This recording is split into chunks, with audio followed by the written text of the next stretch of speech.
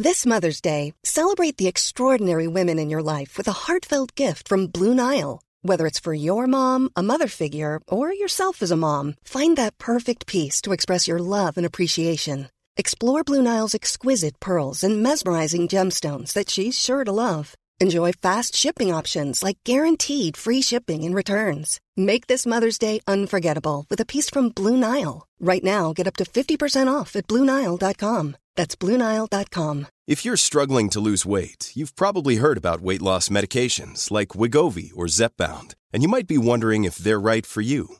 Meet PlushCare, a leading telehealth provider with doctors who are there for you day and night to partner with you in your weight loss journey. If you qualify, they can safely prescribe you medication from the comfort of your own home. To get started, visit plushcare.com/weightloss. That's plushcare.com/weightloss. plushcare.com/weightloss.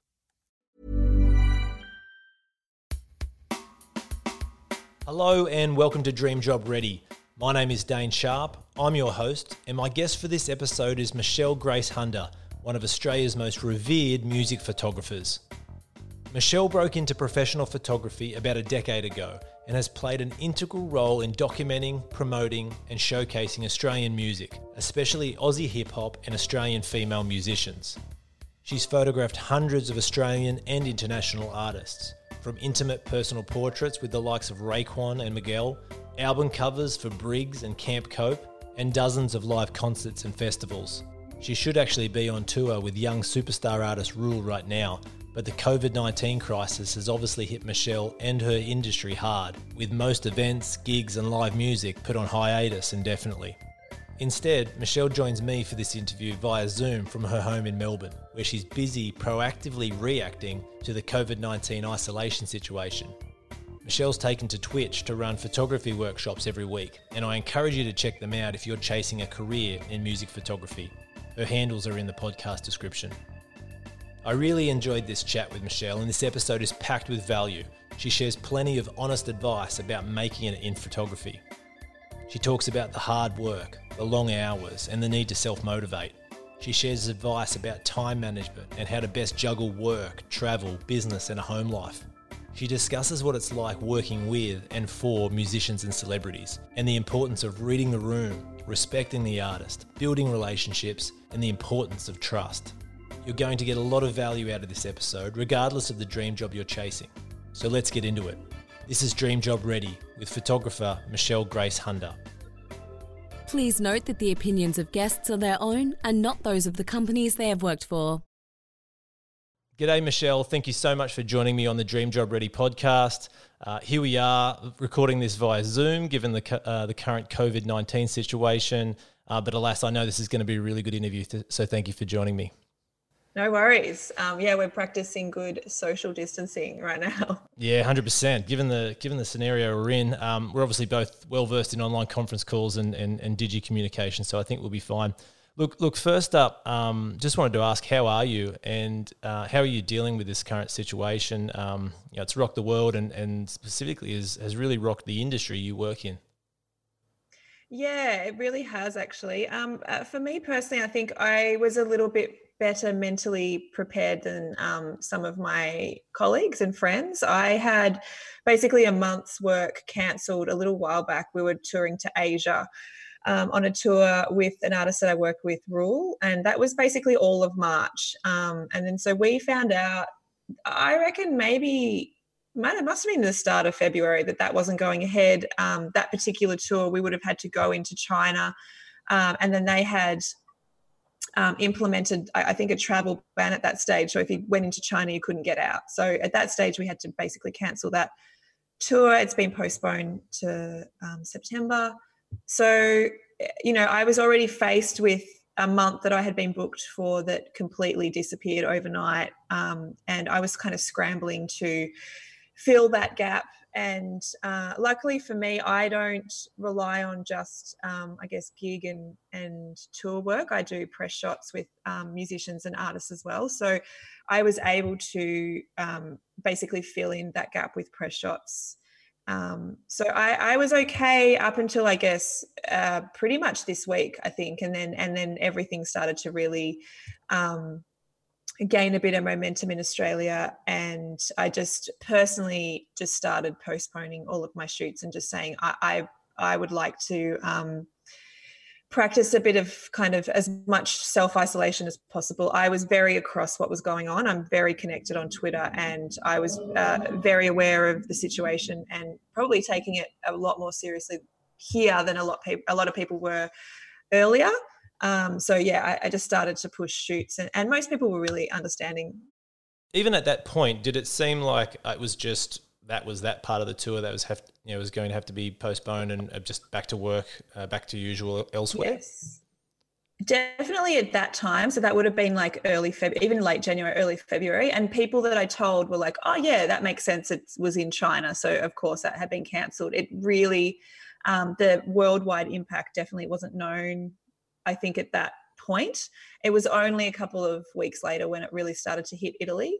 And then I think for me personally, I started to think, yeah, I can see where this is heading, and it's not good. I don't know if anyone could have predicted the just absolute kind of decimation of every industry. And I'm in the music industry, so I feel like concerts really started to cancel really early. I had friends calling me saying my next kind of 6 to 8 months work is gone, especially those who are predominantly just shooting concerts and gigs. That's looks like for the foreseeable future, that's not going to go ahead. So yeah, it's just wild. I mean, we've never seen anything like this in our lifetime. For me personally, my brain has just gone into overdrive and what am I going to do? And starting to think of innovative ways that I can stay connected. And yeah, that's kind of what I'm planning over the next couple of weeks, is to start a Twitch stream and live streaming either my editing process or mini workshops or doing Q&As, because I do get a lot of questions about, how can I do what you do? And it's actually impossible to answer all those people. They come in so frequently now. So hopefully this is a platform that I can actually communicate to a lot of people, and they can watch videos and live streaming. I don't know how, I've never done anything like this. So it's kind of a bit exciting and terrifying all at the same time. But I'll be sure to share those the links to those sites in my description to help you out. And I think it's interesting because obviously one of the hardest hit industries has been the creative industry. Musicians, productions, theatre houses, et cetera, et cetera. But in some ways, the opportunity that industry has is we are creatives, right? So it'd be very interesting to see how much new and exciting and innovative stuff come out of this. And I've seen and been approached with partnerships and sponsorships through other work that I do around people that are hosting day events, live streaming, or doing starting to do live concerts, etc. So I think you're on the money. Definitely seeing a lot of that myself. My Instagram has just been the last couple of days especially just consistently people going live on Instagram and bringing people in for chats or doing live concerts or it's kind of pretty amazing. It's like there was a John Legend concert from his room, his house the other day, and his wife is sitting on the piano and so I think people will get really creative. I think the tricky part for us is like I've no doubt that we can be creative and we can stay connected. Is how we're going to earn an income. That's the tricky part. So and at this stage, all of the stimulus packages they're talking about are completely ignoring our sector, and because most of us are sole traders or contractors, there's no kind of help in sight at the moment. I mean, hopefully that changes, but there's a lot of people that are going to be in a really, really rough situation very, very soon. So hopefully we can just band together as a community and really help each other. And I think the most important thing is the lines of communication and talking. And if you need a hand, sticking your hand up and saying you need help. But it's, really rough, but we're trying to remain positive. Like I said, I'm trying to use my anxious energy to create new stuff. So see how we go. No, exactly right. And, I'm looking forward to some of that stuff you produce. And one of the reasons I wanted to have you on the Dream Job Ready podcast is, I think your story through photography and what you've been able to achieve since picking up a camera and starting this part of your career is phenomenal. And that's really what I want to focus on today. I was definitely keen to explore, some of the challenges and difficulties that do come up.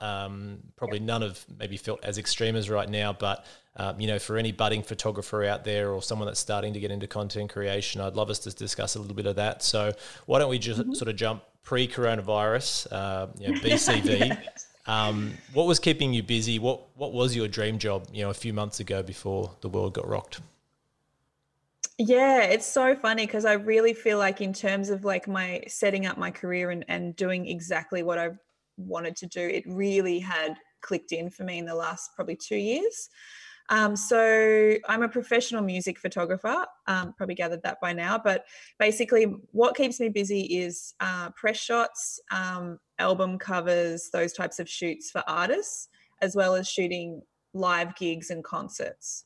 So I probably, the balance over the years has been interesting. It probably started off doing more gigs and then going into more press shots. And then recently, because I've been working really closely with Rule, I've been doing a lot more touring with him, which has always been my dream from the start. I really wanted to be a tour photographer and on the road a lot. And that has really kind of come into fruition over the last 2 years. So traveling the world, taking photos for an artist that I adore and like genuinely love his music and have been working with him since he was like 13. So watching his rise as well and being involved with a team that are my best friends. So it's quite literally the dream job for me. Like everything about, from the minute that I wake up is just been, I've been incredibly blessed, and I'm very grateful for all of the opportunities that have happened in especially the last couple of years. Yeah. So let's get into the guts of how you got this job, and I'm sure it's not a one sentence answer. This is a lot of hard work, some luck, some probably some lessons, blah blah blah blah blah. Yeah. And I'll throw it to you wherever you want to start us off from. Should I say? Totally. Let's talk through, for everyone out there and there'd be millions that would love to be, Rule's personal photographer. How did we get here? How'd you get there? Yeah, it's such a weird story. So like, I guess my background is I studied sports science at university. I thought I was going to be like a physio and working in sport. Like I was obsessed with basketball as like a teenager. So, that's what I studied at university. I ended up actually working in sports marketing for quite a few years. And I remember when I was 21, I got a job in the marketing department for the NBL. And I literally thought, this is it. Like this is my dream. Like I've reached my dream. It can't get any better than this. And then 18 months later, I was actually made redundant. The NBL office moved and, early on, I realized that, your dreams can be taken away from you pretty quickly. So I ended up working in AFL, worked for Melbourne Football Club for 4 years and kind of navigated that from a marketing position and then through to events. I was the event manager there for about a year. And then I left and started doing just kind of corporate events for quite a few years.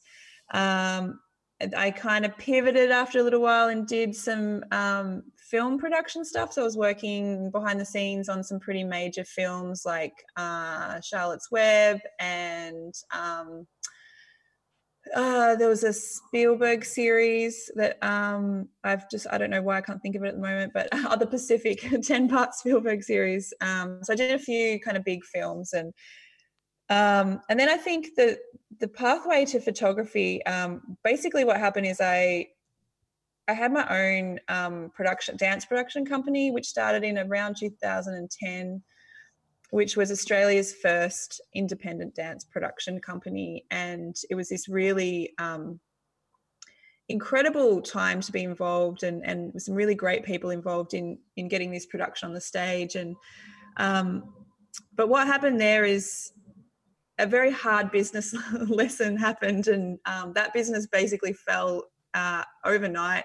We were told we were in a lot of debt, and the business went into liquidation, and basically everything again was just like, you know, carpet pulled out from under you. Sure. Like we personally, my husband and I personally actually lost a lot of money in that business. We'd invested in that business, and I'd gone from this incredible high of, you know, seeing this production come onto stage, and it was touring Australia and it was doing really well, really rave reviews. And then all of a sudden it was like into liquidation. So can I ask why? Can you talk to what happened? Like, what did you learn from that?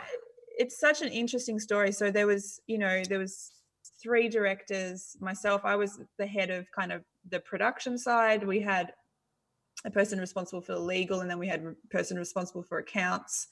My biggest lesson for that is you definitely need to be across everything in business. I wasn't across the accounts, and so I got told by the accounts person that that we were not going to be making enough money for what we'd spent, and basically her budgeting had been completely wrong. And I again, like, I hadn't had any experience with a business like that, and you know, from my perspective, what I had done had all gone to plan. Right. And yeah, so it's just one of those really hard business lessons that you learn. And I think for me personally, I just need to be across everything now, and I think that's why I really thrive in a business like that. That I am responsible for everything, and there's the kind of buck stops with me, if that makes sense. So I can work as hard as I want, or there's no one else to blame if I fail now. So Sure.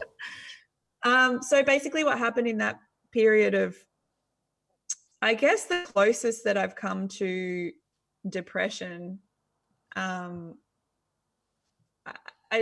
don't think I actually went into a dark depression, but I definitely felt like it could have been close at one point. And yeah, basically what happened was my husband bought me a camera for Christmas that year.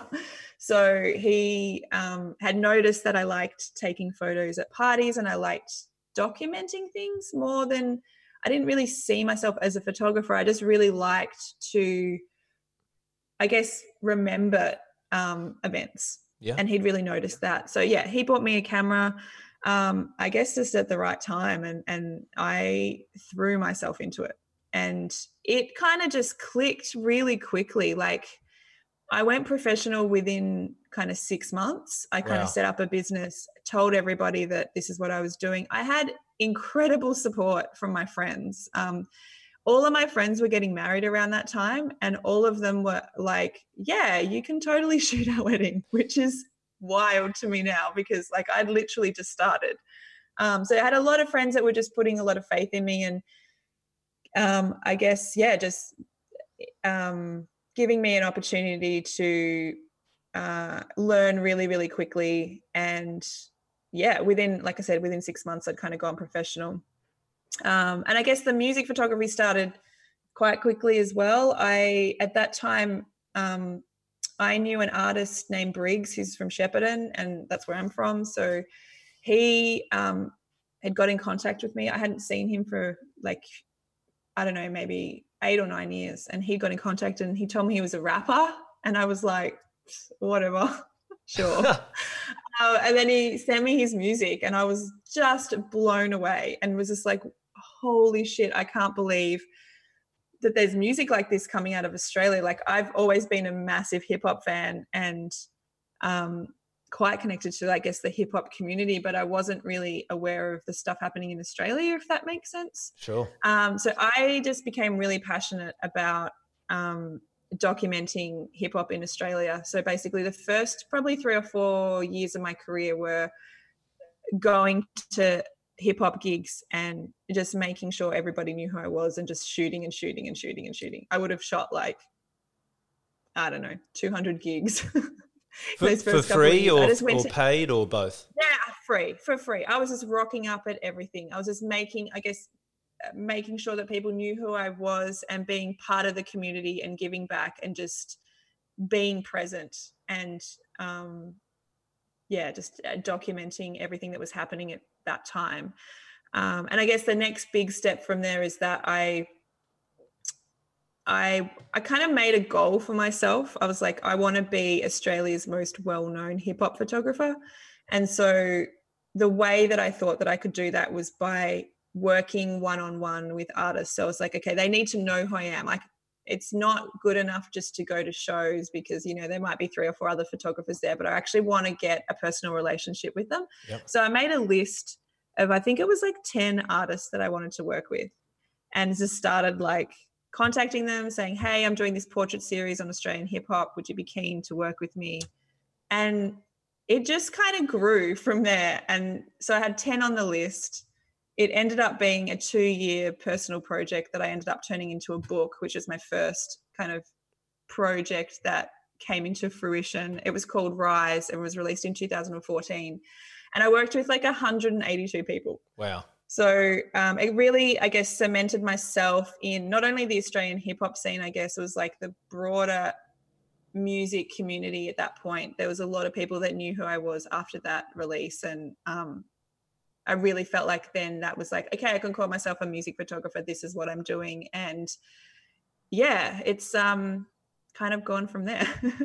That's crazy, right? And you know, flashback to, you know, those 200 odd gigs that you were rocking up at, as you say, you know, without giving away all your trade secrets, you know, how were you doing that? How were you, were you just walking in, buying a ticket? Were you contacting event organisers? Were you contacting the musicians? Yeah, I'd contact the musicians. It's really interesting because because I didn't know what I was doing, I didn't know there was like a way that you were meant to do stuff. So I was contacting artists direct, and I was using Twitter a lot to do that. And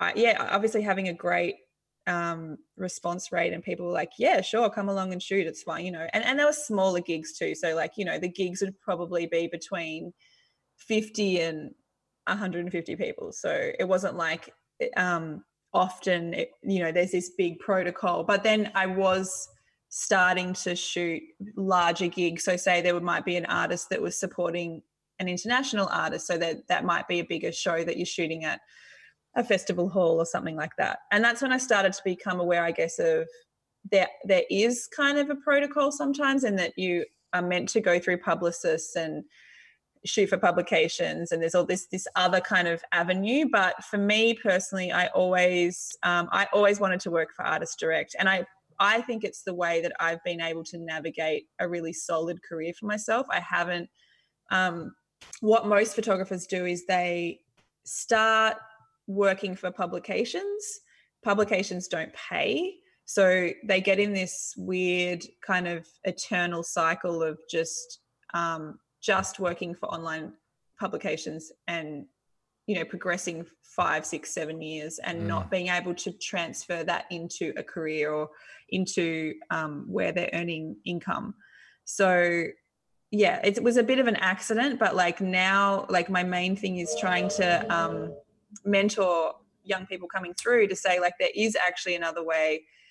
It's kind of a bit harder. I think you definitely need to have better interpersonal relationships with artists and have those connections in the industry, but it's better from a long-term perspective if you want to be doing this as a career rather than going down online publication and working for free for your entire existence.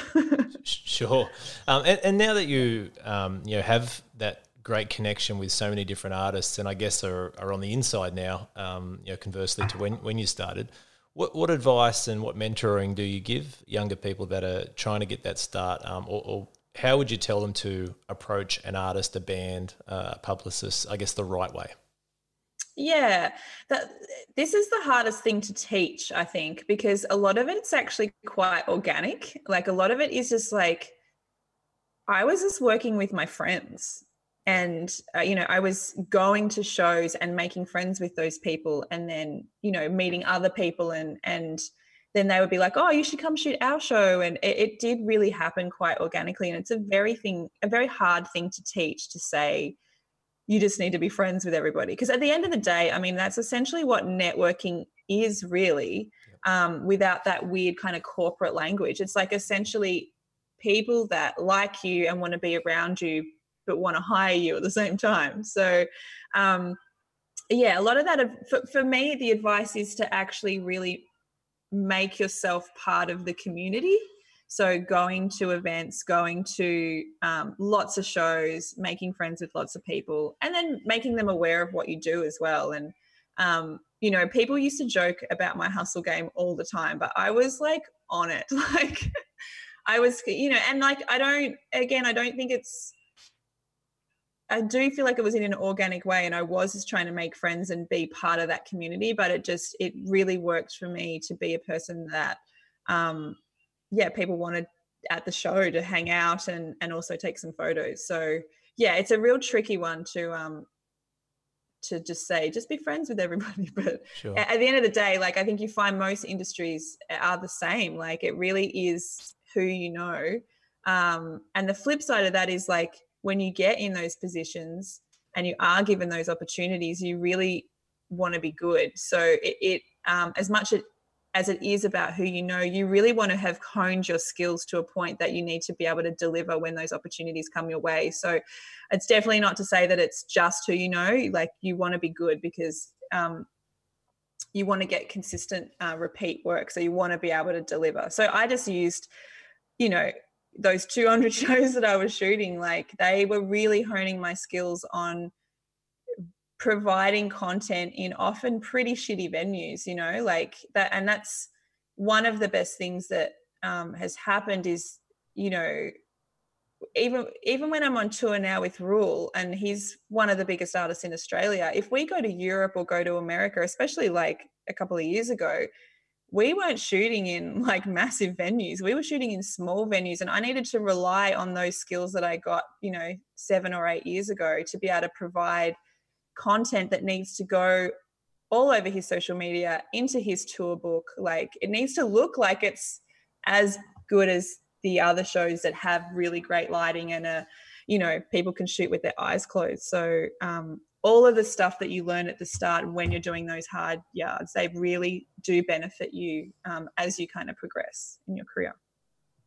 Of course, and I'm really glad you build on the whole it's not what you know, it's who you know, because that's a huge truth. But to your point, and I was going to say it if you didn't, was it's also about what you do once you know that person, right, and what they know about you. You know, reliability, getting the respect of that person, being consistent, as you said.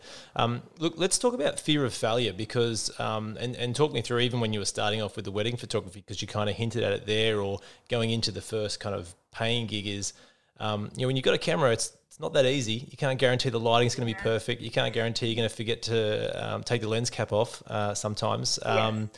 Talk about overcoming that, because I'm sure you've had a stuff up or two along the way.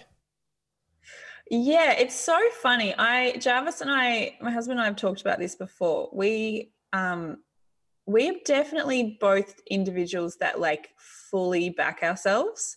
We're a little bit like fake it till you make it. And I definitely at the start was like, there was an underlying anxiety, definitely. Like I can't stuff this up. But I also just backed myself. I really did just back myself to be able to, if not deliver to the fullest extent, do the absolute best that I could in every opportunity. So I think the fear of failure is always there, but I've always been like the person that just says yes. Like if somebody asks me something, and even if I'm not sure if I can do it, I'll say yes. And I'll then do research for the next week. I'm like, how the hell am I going to pull this off? And work out, you know, do YouTube tutorials, or how am I going to light this, or do test shoots, or make sure that I am in a position that I can deliver to the best of my ability. But I'm definitely the person that is saying yes to stuff that scares the shit out of me. I think that I like being put in, you know, being put outside my comfort zone, I guess. And that bit of anxiety for me, I know for some people is quite crippling. It's actually the opposite for me. That anxiety really drives me, and it really, it's like this nervous tension that I have to learn or create or just use that energy to somehow navigate what the hell I'm doing. So yeah, it's definitely there, but I think I just use that in a different way than other people that I know that are quite, can be quite crippled by just self-doubt or confidence issues or whatever. I'm definitely of the opinion, just give it a crack. Work it out later. And have you had any? Work it out later. Yeah. Have you had any big setbacks or anything that really knocked you on your ass and just went, oh, I'm gonna have to work through this or take a different step through this? Trying to think of one that's happened. I can't think of a really, I can't think of anything that's like been a huge major setback since, I guess, the thing that happened before I picked up a camera. I feel like once I picked up a camera, for me, it was almost like, this is what I was meant to do. This is what I'm meant to be doing. So like, even if there were setbacks, it's like nothing major that would ever have got in the way of me trying to progress. Because I feel like this is like, like it feels like a life purpose thing. Like that's, wow, can sound really wanky, but it just, especially when I was doing the touring stuff, like I'm just like, this is what I've always wanted to do and what I've dreamed of doing for so long. And then when, in that position and you are delivering, I felt like I was doing my best work at the end of last year, coming off a 3-month tour. So it just feels like all of those pieces had, fallen into place after so many years of grinding and grinding and grinding. So yeah, I can't think of a specific like huge setback, but I'm sure there was heaps, and it was just about, picking yourself up and continuing to be there. And like you said before, being really reliable. Like that's for me, the biggest thing that I've always wanted in my career is to be reliable, consistent, easy to contact, be the person if they need something at the last minute, I'll drop everything and do it. Like just be really present for your clients and they will appreciate it and they will come back to you, Yeah, that's great advice. And I could imagine working in this type of industry, and you've got working with people of all different, fame statuses. It's important to really probably respect the people you're working with as much as anything as well, right? Whether that's their privacy or whether that's their working schedule. Yeah. That's so true. And that the big word around that is trust. When you're working with people that are of, whatever celebrity status, and they need to be able to trust you, like you're coming into their inner sanctum. If, there might be an international artist that I'm working for that I've never met before, that I'm literally in their circle of, 20 people. And they need to know that, you're not going to release stuff that you shouldn't release or, make them look a certain way, or that is so important for what we do. And it's definitely what I really strive for to show in my photographs, is a level of trust with the artist. And I think that's something I really pride myself on, is like I can see it in somebody's eyes when they trust me. It's definitely a thing that you can see. They're allowing you into their life, and they're allowing you to document that, to show people outside their circle. And it's really imperative that you respect that. And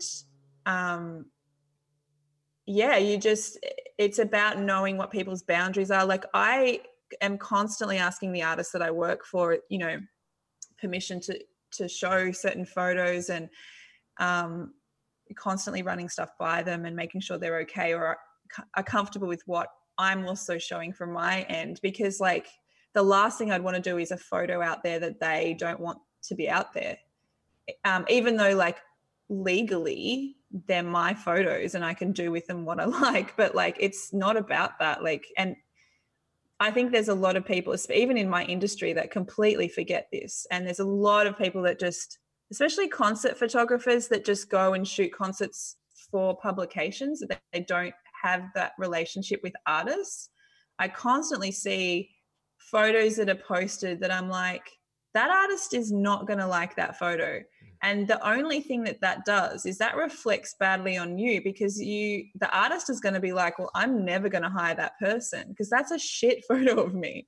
And there's like, again, it just goes into that trusting. It's like, if other artists see it too and go, well, why would they post that photograph? That's a really unflattering photo of that person, or that's a bad angle, or that's capturing something that, shouldn't be seen on the outside, or whatever it is. Like, having that respect for artists, I think is imperative. And I know that there's people that vehemently disagree with me on this, that they think that it's all about documentation. And I'm the complete opposite. Artists are at the first and foremost consideration, and I guess that's because I've worked so closely with them for nearly a decade, so I understand how they think and stuff that affects them mentally, and it's they need to be respected in that way, I think. Yeah, no, and I think that carries across all photography and filmmaking as well, no matter whether it's sport or politics or human nature, etc. There's obviously different medias or channels that are from the tabloid side, probably trying to actually crack that and kind of take that angle. But when you're working for a certain publication that's there to support and amplify that artist or that sportsman or whatever, I think it's a really good piece of advice and something that's going to be critical, obviously, to keeping that person's respect or keeping that artist's trust and reliability as well. Totally, yeah. When you're, I guess, first engaging with a new artist to work with, talk me through what your routine is there. If someone is about to come over from overseas, or you're going overseas to work with them, do you go into research mode and preparation mode? Sometimes you just have to wing it? Yeah, most of it's winging it, because, to be honest, a lot of it happens last minute in the music industry. So you might find out like the day of the show, or I generally don't do a lot of research. I try to be quite intuitive. I think I'm really good at reading the room as well. So usually it's, if I walk in and I can sense an artist doesn't want me in a particular space, or too close, or it's kind of about like sounding out boundaries. And you can definitely speak to like the tour manager or people who are involved in what those boundaries are, and often they will word you up and just be like, okay, this artist is totally happy for you to be inside the dressing room, or this artist just wants you here, and whatever. And then sometimes you have to just like totally sound it out. Like, I am hyper aware of vibes. I think, like, I can definitely sense if there's a moment that I'm not meant to be in a room. I should remove myself, or I should be documenting it, or it's something I'm pretty aware of. And again, that's just about respecting boundaries and trying to understand that it's really hard for artists to do what they do. Like, they have an incredible job to, psych themselves up to a point where they have to be completely vulnerable on stage and perform. And we just need to respect that. So definitely. And that just comes from just like making eye contact with the person, or asking, are you cool with me to be in here? Or do you want me to bounce right now? Whatever it is. And just like, understand. I think just understanding people in that situation. I think if you're a person that's not great with that, this might not be the best form of photography for you. Or maybe just it is, just shooting concerts for publications where you don't have as much kind of interpersonal relationships with the artist, because you definitely need to respect and be able to sense when, you're wanted or not wanted. That's a really good insight. So there's actually, in your role, and I guess in the work that you do, there's a lot of EQ as well as the IQ of knowing how to use a camera and know the craft and know the technology. The actual EQ element is big time. Personal relationships, empathy for people. I feel like the EQ is like actually more important.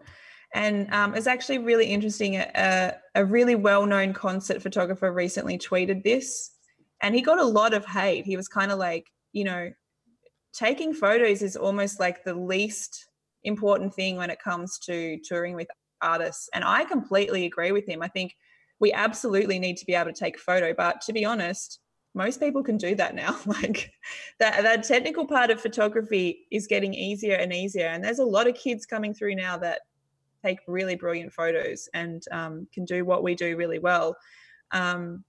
What's harder to navigate is, really understanding artists, being super chill, and like on tour, like there's no like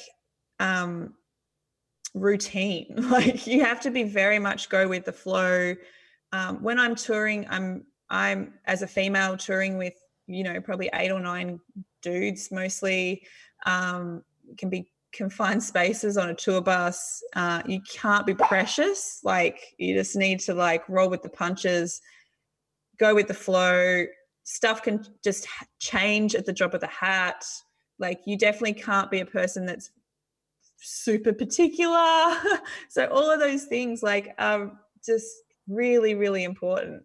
If you were the type of person that was, kicking up a fuss every 2 seconds because, I don't know, something happened and you're not getting, like we're like the least important people on a tour. So if we're not getting what we need, it's like, well, you just got to roll with it. So again, this is stuff that's really hard to teach, and it's probably why there's only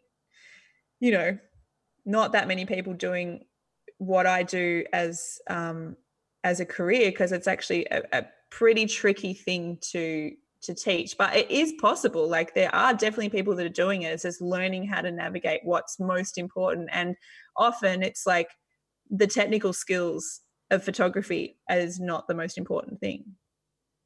No, that's great. And I guess let's dig in a little bit further into the hard stuff, because every dream job, has realities as well, right? Whether it's getting up early, traveling, being by yourself, etc. Like what's the other hard stuff? Yeah, there's so much hard stuff. I mean, like, 90% of what we do is not taking photos. I'll tell you that right now. There's like the reality of just the business stuff. So whether that is even just like accounting, or just being on top of your invoicing, or sitting at a desk editing thousands of photos, like that's the reality. It's even, on tour, you have to do that stuff really quickly. So not having a lot of time to finesse your work, and being able to, you have to get stuff out really quickly. Turnaround times are really short. Definitely lack of sleep is, it can be a thing if you're touring. Not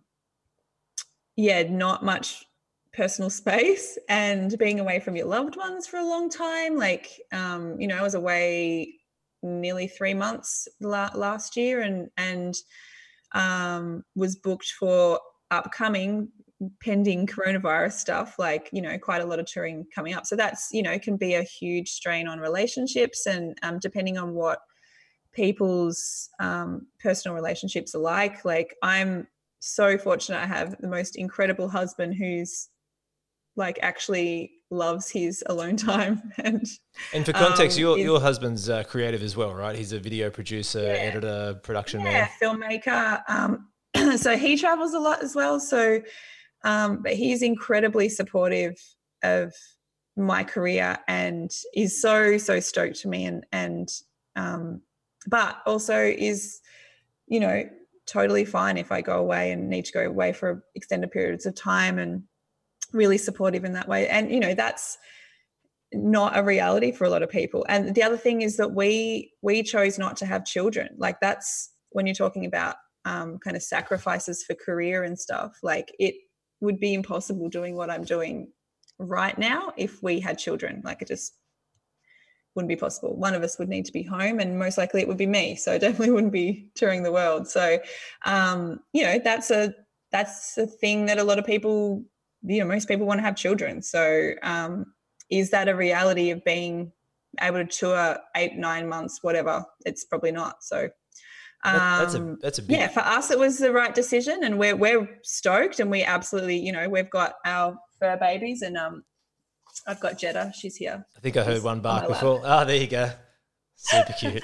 I've got Jetta on my lap, but we have our dogs, and we're very much in love with them. And like for us, it was the right decision. And but that's not a reality for everybody. So making it work. And again, this falls heavily detrimental for women.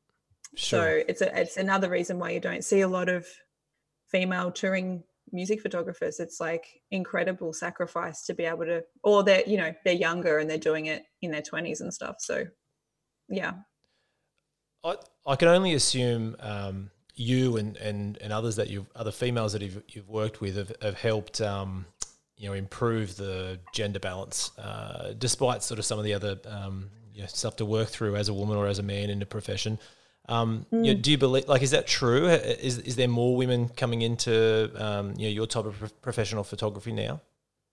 Yeah, it's so wild. When I started like almost 10 years ago, I didn't see any females. Like, it was just like, I'd go to a concert and then, I mean, also the genre that I was shooting kind of lends itself to being more male dominated anyway, because I was shooting hip hop at that stage. But even then, it was so rare to see another female photographer. And in the last 5 years, it's like absolutely exploded. Like, I now believe the best music photographers in the world are coming out of Australia. That we have just got such incredible talent. And we have a really, really supportive, engaged community as well. There's a group on Facebook that's just like female music photographers. And it's really supportive. It's a really great space for, younger girls to ask for advice. Because what would happen often is that some of the bigger groups that were more male dominated, and a lot of older men that had been in the industry for a long time, really for some reason would be quite patronizing, or they would, someone would ask a question and they would just shoot them down. And a lot of people just were too afraid to ask. They were also very insular with the advice that they gave. They wouldn't share things like rates or I'm like the exact opposite of that. I'm like an open resource for people that want any information, because I had to navigate this stuff and I had no idea what I was doing. I had to work out rates. I had to, trial and error, probably undercharge for so long, and probably, on the flip side, might price yourself out while you're trying to like navigate what you're supposed to charge. So I'm like, I have an open door policy essentially for any young female music photographers that want to ask me questions, DM me at any time, any of that stuff, just because I didn't have that. So I'm really passionate about trying to teach as much as possible, because like there's enough work out there. It's just people haven't navigated on how to actually either ask for money or ask for how much money, or it's just that constant thing as a creative. And I think females definitely struggle with this, is putting a value on their work, especially young females that are in their, early 20s. It's something that's super tricky. So yeah, again, just really passionate about just teaching that process, being confident in your abilities. This is what I charge. I know that I'm worth this. If they say no, they say no. Is there what's the question I want to ask here? Is there if there's a little 20-year-old Michelle coming up, budding photographer, it looked like she had the glint in her eye, had the EQ skills, knew what to do with the camera, but I guess to that point hadn't really invested into looking into or understanding or learning other parts of the business game. As you said, there's the realities, invoicing. I'm sure you've done a spreadsheet or two just for the hell of it. Is there any, studies or specific learning around that business skills you suggest people do, or is that just? Oh, that's such a good question. And I probably haven't really thought about that, because I guess that's some of the skills that I had previous to, photography. One of the best things I think is that I did come from a pretty corporate, like business background especially with the marketing and stuff like that, is that I had my head across a lot of that sort of stuff. I think basic kind of accounting, invoicing stuff. And like, there's some really great, like I use FreshBooks, which I think is just a really great account, is, QuickBooks, or I think there's other different ones that are just a really good way of being able to see exactly where you are at any point. I think that's really important, because it's, you don't want to forget about invoices or who owes stuff, or, you know, you can use spreadsheets, but I just find this way, way easier, and way easier to input your expenses, way easier when it's, you know, time to do BAS. It's just all, you've already done it. So yeah, definitely getting some like kind of basic accounting software I think would be definitely good advice. And I imagine the smartphone is obviously enabled so much, I guess, better resources for people literally in the palm of their hand through different applications and software programs, right? Yeah, absolutely. We're so lucky that we live, you know, in a time that we do have all of these resources. It would have been a lot trickier to do this, you know, even 10 years ago, I think 20 years ago. We do have a lot of those resources that we need.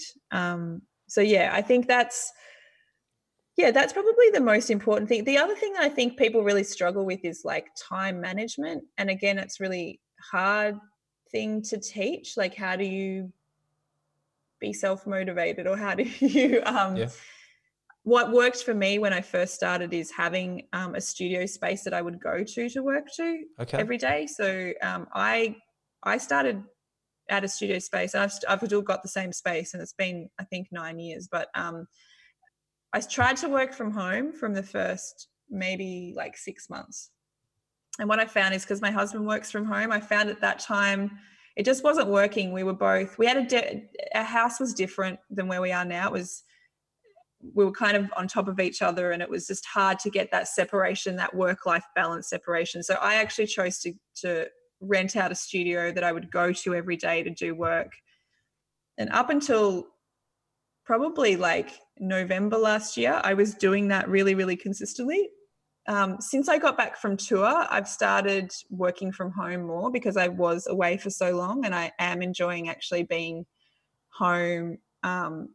We live in a house that's like a 4-story townhouse.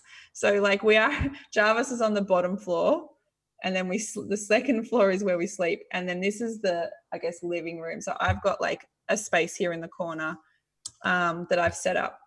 And I actually really enjoy working from home at the moment, but also I am very, very self-motivated. I am very driven by deadlines and clients and what they need, and being able to meet those deadlines, doesn't matter kind of how late I need to work or whatever. So I think time management's really important. I'm huge on making lists. I love ticking off lists. So every day I write a list of what I need to do, and I just love that. And it's like, you know, actual paper and pen, analog, tick it off. It feels good when you're like ticking that stuff. So yeah, they're little tips that work for me that I really I really like. Let's talk about time, and I don't need to know the exact minute, but rough pie chart percentage wise, how much is shooting versus editing versus business in what you do? And I don't know if that 3-part pie chart is enough to sort of sum it up, but you can feel free to make off more slices if you want. I guess, well, then there's also like time for yourself and stuff like that. That's really important, I think, as a creative. But it depends on the project, to be honest. So it depends on whether it's, you know, a press shoot that I've done in a studio, or if it's, you know, a live shoot, or if it's on tour. Because, you know, on tour, you're kind of working like, I probably work, I don't know. Well, you're kind of always on because I'm documenting stuff, even though it doesn't feel like, often it just feels like you're hanging out, but I've always got a camera on me. So the actual show is an hour, and I was getting my editing time down while I was on tour to under an hour. So I could turn around photos really fast and have them available the next morning. So that's a super quick turnaround. That's like lightning speed. You know, I might take 1,000 photos of a show, going through 1,000 photos really, really quickly, picking out the great ones, color grading, uploading them to Dropbox. That was taking me an hour. So that's practice and muscle memory that's got you to that point, right? That's just like, that's repetition. That's just like, you know, doing that so many times that you can do it in your sleep. When I'm doing, like press shot shoot, it depends on kind of what package they book me for. I usually do 2 hours or a half day, which is like 4 hours, or sometimes a full day. So if it's, say half day, which is most probably common, that's 4 hours of shooting, but then you've got like setup time, pack down time. So usually, a whole day can go, on one kind of shoot between what you're doing for that particular client. And then with the edit, I do a proofing system. So like I go through all the photos and pick out the ones that I feel like are usable, like anything that I'm personally happy with being out in the world. And I send them, I've got a proofing system on my website, I use Format, which is incredible. And they've got like at the back end, actually a proofing system that you can upload just low res proofs that the client can click through and they can favorite them at their end. So then I can see which ones they're favorited. So that process would probably take maybe another half day just to go through everything, color grade them, upload them to the system. And then once they've picked their finals, and it depends on the package again, let's say they've picked 20 finals, that's the retouching process. And that depends on how much retouching is needed, but that potentially might be between an hour or another half day. Yeah, depending. And do you do all that yourself now, or do you ever pass that on to a third party? I do all that myself. It's still like, I find that very much part of my style, if that makes sense. Like, I think there's definitely people that, can outsource that stuff. And I actually really enjoy it as well. If it was work that I didn't enjoy, maybe I would consider outsourcing. I really, really enjoy retouching. I enjoy color grading. I enjoy that whole process. So at this stage, it's not something that I would, want to give up to anybody else. There's I know definitely a lot of wedding photographers. I'm not shooting a lot of weddings anymore, but, people that are shooting 60 weddings a year definitely outsource all of their editing because it's just, the volume is just too much, But for what I'm doing, I might only do 2 or 3 press shots a week, maybe 4. I just have to make sure I allow enough time in between. That's the thing that's hard to balance sometimes, is if your bookings are so crazy, people are wanting to book you every day, or you don't have those days in between to do, so that's what I've had to become better at, and actually just push people for, I can't shoot with you for another 2 weeks or whatever, because I need those days in between to be able to deliver to clients. No, I completely understand. So project to project, sometimes 28 hours a day, sometimes less. I understand. But honestly, like, I feel like the work-life balance, especially in the last couple of years, I've really got that balance pretty down pat. You got to do the hard yards in the early days. That's the other thing, right? Yeah, definitely. So, and the other thing is too, is like, I can charge more for my services now, which means I'm not having to do every single little job. I can say no to stuff, or I can price myself out of people that can't afford me. And I'm actually really comfortable with that now. I'm like, this is what I am. I'm not worried about people saying no. It just means that I have more time for myself. I like to go to the gym every day. I don't usually start my day until probably like 11 o'clock. But sounds like a dream job straight away to some people. Yeah, totally. So, but then, you can be working really late. So if you've got gigs, might be editing until 2 o'clock in the morning. So it does balance out. I don't have any consistency. Like, there's no one day that's the same. That's the really hard thing, is that people like always want to do, work experience and stuff. And I'm like, I have no idea how you could do that in a structured format, because my days are so wildly all over the place. So that's the other reason that I'm really passionate about starting to do some live streaming or teaching that way, is it's just not really possible to do it in the current kind of school situation where you go, oh, we need to do a week of work experience. It's not possible. Look, let's we talked a little bit, a lot about I guess the straight up bulk of what you do around gig and personality photography and artist photography.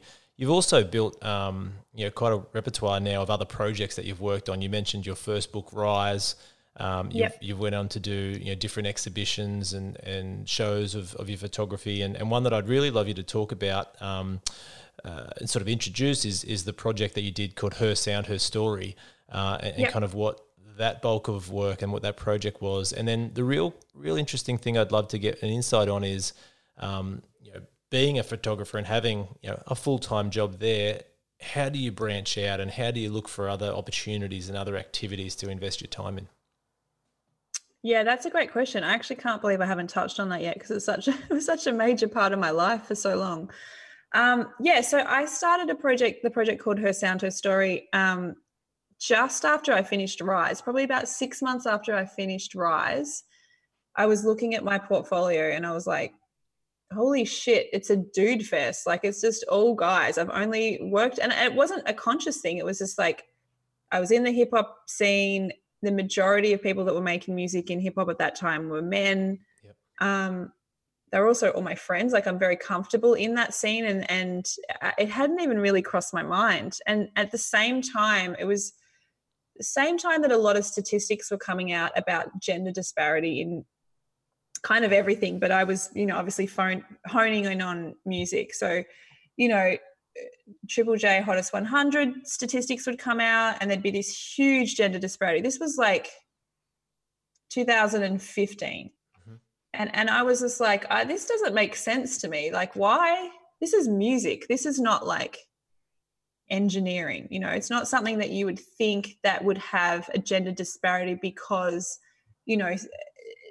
naturally there's people that are more interested in certain things, I guess, with music.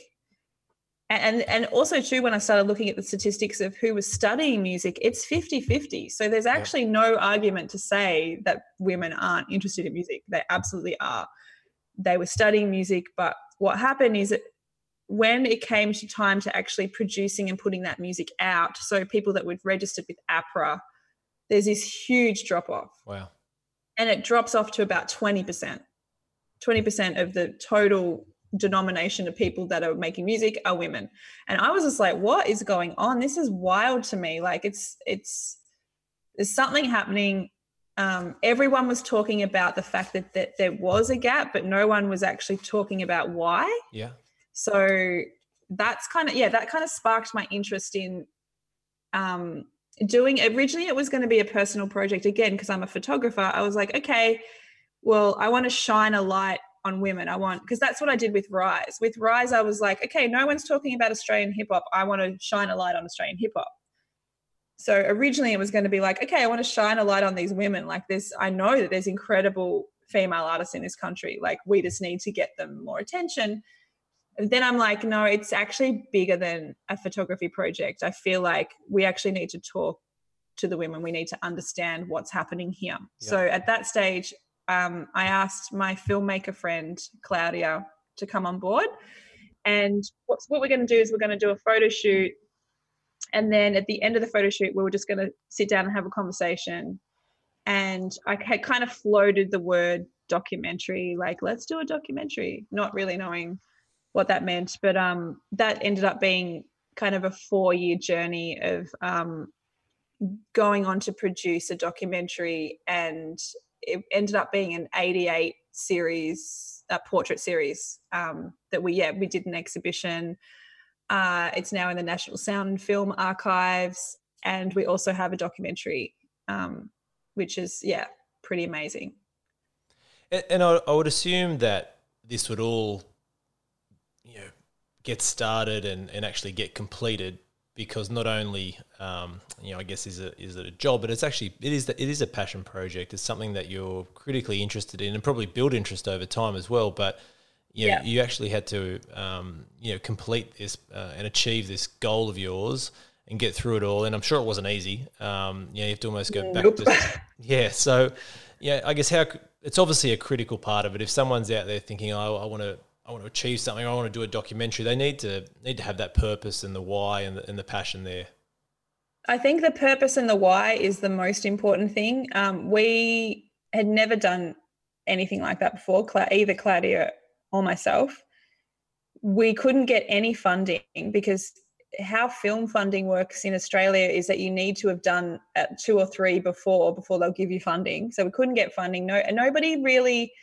We tried, but I think we didn't even really know what we were doing or what it was going to look like. So it was hard for us to even pitch it because we didn't really know ourselves. So, and we just went along and just did 50 interviews with, different women, and then made the thing ourselves. And we did everything, like every little thing that when you see a documentary, the credits rolling at the end and there's like 100 names, like we just did all of the things, like every single little thing.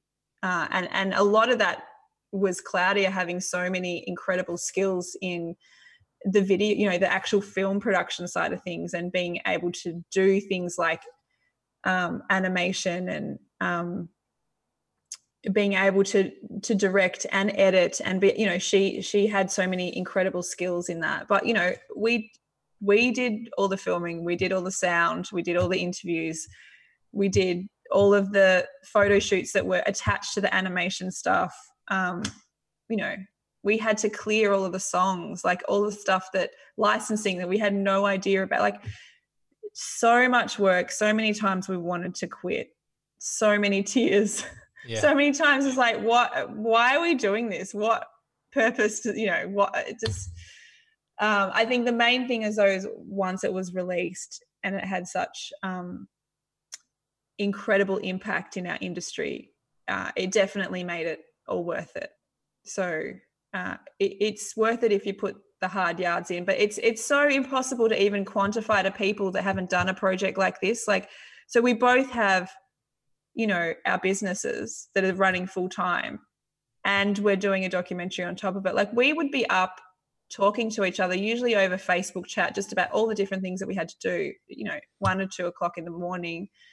We also ran a concert when we launched it, an exhibition, like all of that stuff, logistics, we did ourselves. Like, we essentially wore every single hat, like event manager, booking agent, travel agent, like everything. And a lot of people were just like, how the hell did you do this? But you got it achieved. I don't know, when you put your mind to something, it's actually pretty amazing what you can achieve. And that's definitely one thing that's I've learned is like you can do stuff if you put the hard yards in. So, a lot of people,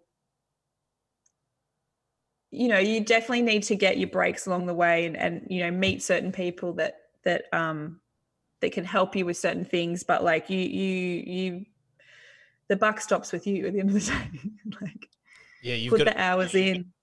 And and it can't always be adrenaline, or it can't always be excitement. I imagine that gets you through some of those days or hours. So, well, with Claudia and I, it was like the balance of like if one person was really low, picking the other person up, or if Claudia's a mess of tears, then being able to say we need to keep going. This is worth it, and vice versa. And my husband was incredible. Again, he has made documentaries before, so he was really helpful in certain aspects of making us see things a certain way, or just being able to help with advice. But essentially it was just the two of us. So I feel like a lot of people, it's really hard again to teach this stuff, or to really communicate how many hours or how much work this is. Like, I don't think there's anything that you can do to actually communicate it until you've done a project like this.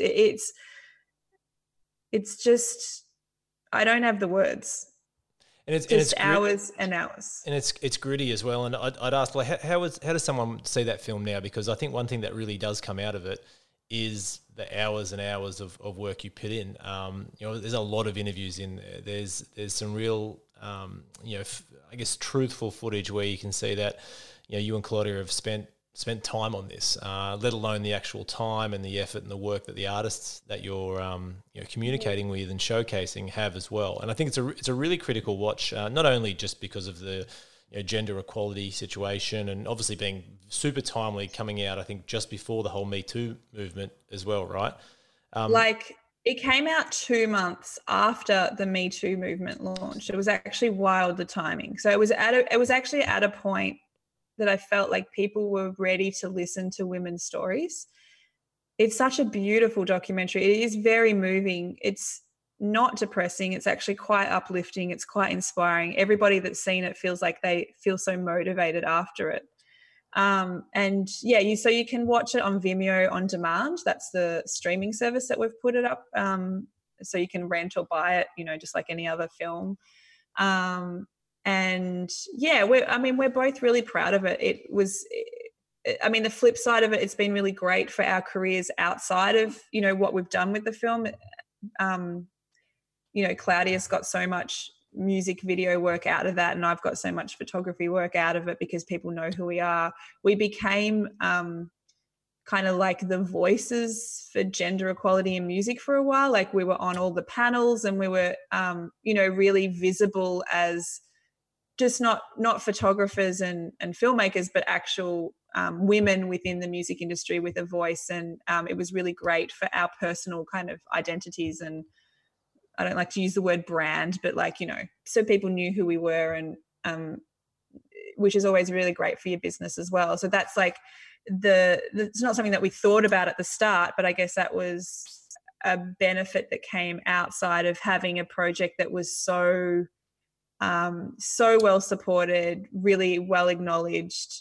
There was a lot of media coverage, so it did benefit us in that way, which was great. Yeah, that's awesome. That's so good. And it also showcases, your diversity as an artist and a professional in your industry as well. So I do encourage everyone to go have a look at that. It's I think everyone will get something out of it. Motivation at the very least, beyond a bunch of other stuff. Look, I want to wrap this up. I really appreciate your time, Michelle. It's been super awesome. Before I let you go, I do have a question from a listener. We do a question of the week every episode. Oh, and I think this one's really interesting, actually. Especially if someone's out there thinking about making a documentary, because they don't always make you rich, as people may think or not. So this question comes from Paul, and he asks, what if my dream job doesn't pay the bills? Ooh, that's a good question. Okay, so my dream job definitely didn't pay the bills for a long time. Like, it was, like I said, even though I went professional, it doesn't mean I was earning a overly professional wage for a long time. What I firmly believe in is if you put the hours in and you genuinely love what you do, and people can see that passion comes through, it will eventually turn into something that does pay the bills. I really believe that. Unfortunately, what happens is, like, the reality of the hours that you do need to put into the dream job can sometimes be so overwhelming that you need to do it, have a day job or whatever. The day job actually is just distracting you from reaching your potential in your dream job. So where it's possible, I've always just said, put as much time as you absolutely can into what you want to do, because the sooner that you can do that, the sooner the payoff's going to come at the other end. Obviously, with life and situations, that's not always possible, but doing it as much as you can, not just being like, oh yeah, well, I like to shoot concerts, so I'm going to go shoot one concert a week. That's not going to work. I'm sorry. It's just, it's hard yards, it's hours, it's the reality. And a lot of people don't want to hear that. They just want to, they want to say, oh yeah, I can do that. I see that Michelle's doing that, and I want to work with an artist like Rule. And it's like, well, that's 10 years work prior that you've seen before I've worked with an artist like Rule. So it's quite important that, those honing your skills, making the contacts, putting the time into your business, all of that stuff is really, really, really imperative. But I do think it's possible. It's just like, the 10,000 hour thing, it's just true, unfortunately. Awesome, Michelle. I really appreciate it. And Paul, I wish you luck, mate. I don't know, you didn't say what he's doing, but flick us a message and let us know what your project is. I wish you the best. Hey, thanks again so much, Michelle. I really appreciate having you on Dream Job Ready. You've been awesome. My pleasure. Good luck in isolation, and we look forward to tuning in on Twitch and seeing some lessons from you. Oh, yes. And my Twitch channel is the same as my Instagram and my Twitter, which is just Michelle G. Hunder, and it's Hunder with a D, Hunder. So all of my socials are the same. So you can find me and come and pop in on one of my streams. 100%. Learn some stuff. Awesome. Thank you so much. Have a great day. Cool. Thank you so much. Mom deserves the best, and there's no better place to shop for Mother's Day than Whole Foods Market. They're your destination for unbeatable savings, from premium gifts to show-stopping flowers and irresistible desserts. Start by saving 33% with Prime on all body care and candles. Then get a 15-stem bunch of tulips for just $9.99 each with Prime. Round out Mom's menu with festive rosé, irresistible berry chantilly cake, and more special treats. Come celebrate Mother's Day at Whole Foods Market.